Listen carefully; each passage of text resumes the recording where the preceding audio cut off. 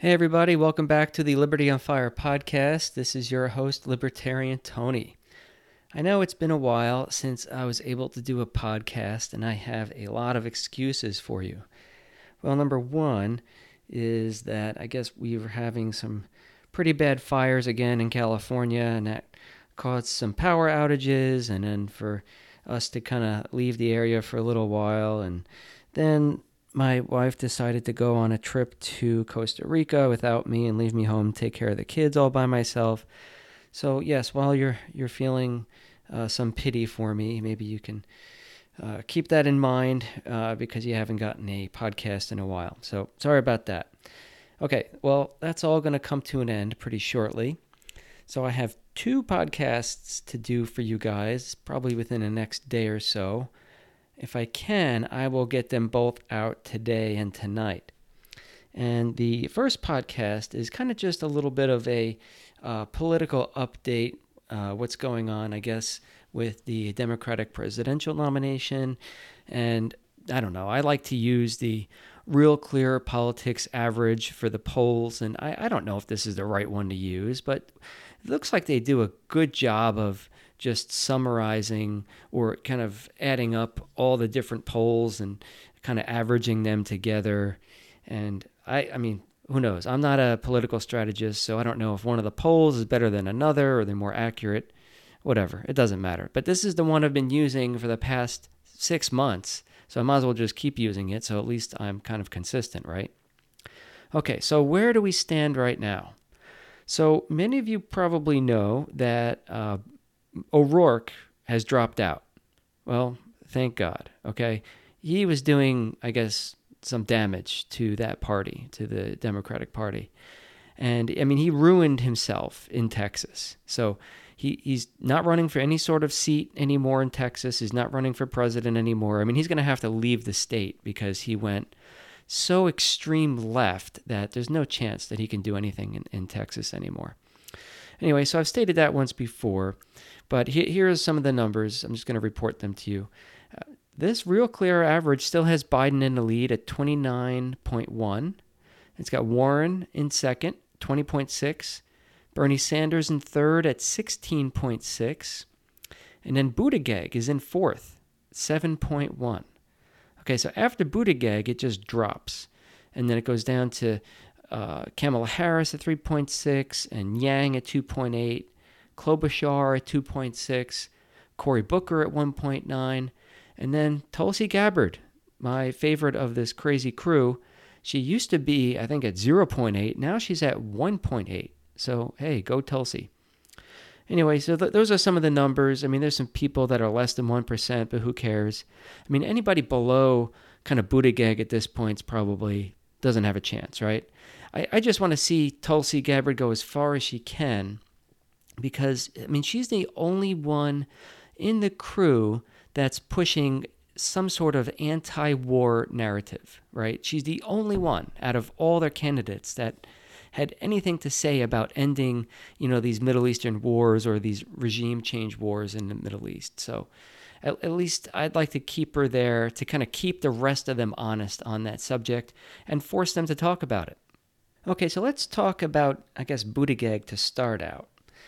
So Buttigieg is surging a little bit, right? And maybe this will hurt his numbers, maybe not. I don't know. Who knows? So, as you know, all the Democrats in the primary have said that they want to pay blacks and African Americans for slavery reparations. I mean, they've all said that. They all agree on that. But now, Buttigieg not only wants to give free medical care to illegals and their families, but just recently he said he also wants to give them reparations too. What? I mean, I'm kind of lost here. You mean you get to break the law and come across the border illegally, jump the line of legal immigration, you get free education and free health care paid for by U.S. taxpayers, and then if our immigration officials detain you or your family members, then you want to have U.S. taxpayers pay them reparations too, like just give them money.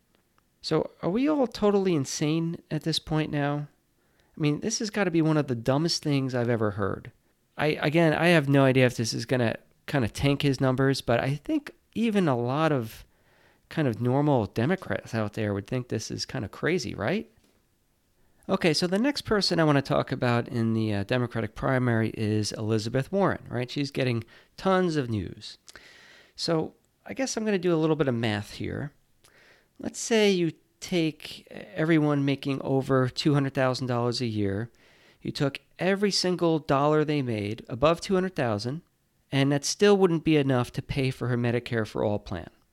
Okay? Every single dollar. You still can't pay for it. So on her website, now she came out with her how she's going to pay for it plan, and it costs a bargain basement price of $52 trillion. $52 trillion for her Medicare for All plan. Okay, go check it out on her website. So, what does this mean? Well, it means that even if we wanted Medicare for All, there isn't enough money in the country to pay for it. It is impossible. So, yes, math does matter. I mean, think about it. If the government was going to take every single dollar you made past a certain amount, let's say it's $100,000 or $200,000, why would you keep working? Why would you keep working just to give the money to the government, who you know is going to waste it, and it's going to get given to cronies, and there's going to be so much fraud involved that all that money they're collecting from you is just going to be meaningless? I mean, so I already told you that even taking all the money for people making over $200,000 can't pay for it. Part of her plan that she's talked about now in the news is that, she just wants the billionaires to pay for it, the billionaires and the huge corporations. So again, let's just think about some of the math here. If you take all the billionaires' money, and this is just an easy thought experiment, if you take every single billionaire, right, all their money in year one, let's say that adds up to about $8 trillion. It doesn't even come close to paying for her plan. And then where is the money going to come from next year? Huh? I mean, where's the money going to come from? I mean, I'm assuming that the billionaires just don't move to like Puerto Rico or Italy ahead of time, where they're actually doing a pretty decent job of protecting wealth at the moment and, trying to attract some rich people to their countries or their economies. I mean, where's the money going to come from? I mean, there's really no good answer to this. There's no answer that doesn't cause a significant tax hike on everyone, including and especially the middle class, which, of course, she claims she's not going to tax. So then you have to think, well, what if they just print the money? Oh, I know, I'll just get it from the Fed. We'll print it and pay for things. Well, that doesn't work either, because then you just have a fast collapse like Venezuela or Zimbabwe, as opposed to a slow collapse, kind of like the trajectory that we're on now.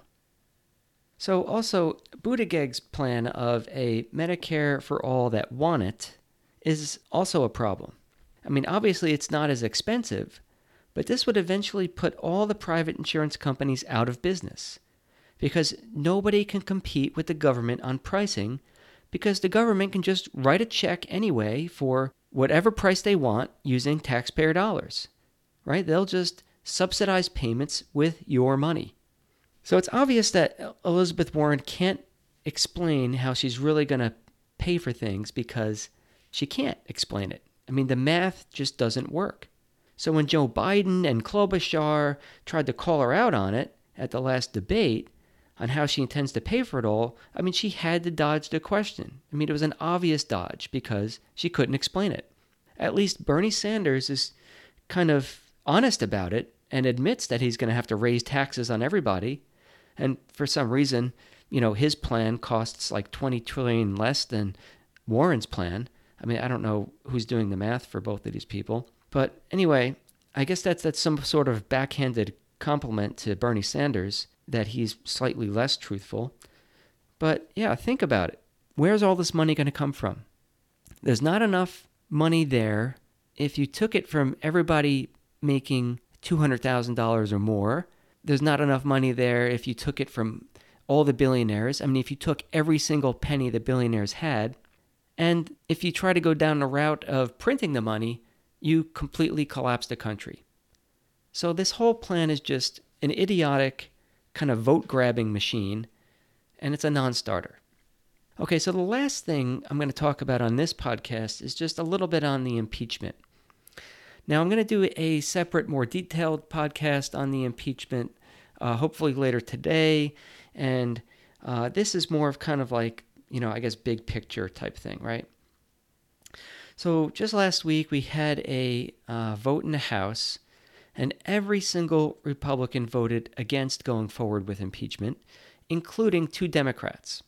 Mainly because in the red or purple counties that Trump carried in 2016, and that the Democrats picked up members in those areas in 2018, these seats are in jeopardy of these voters being pretty pissed off.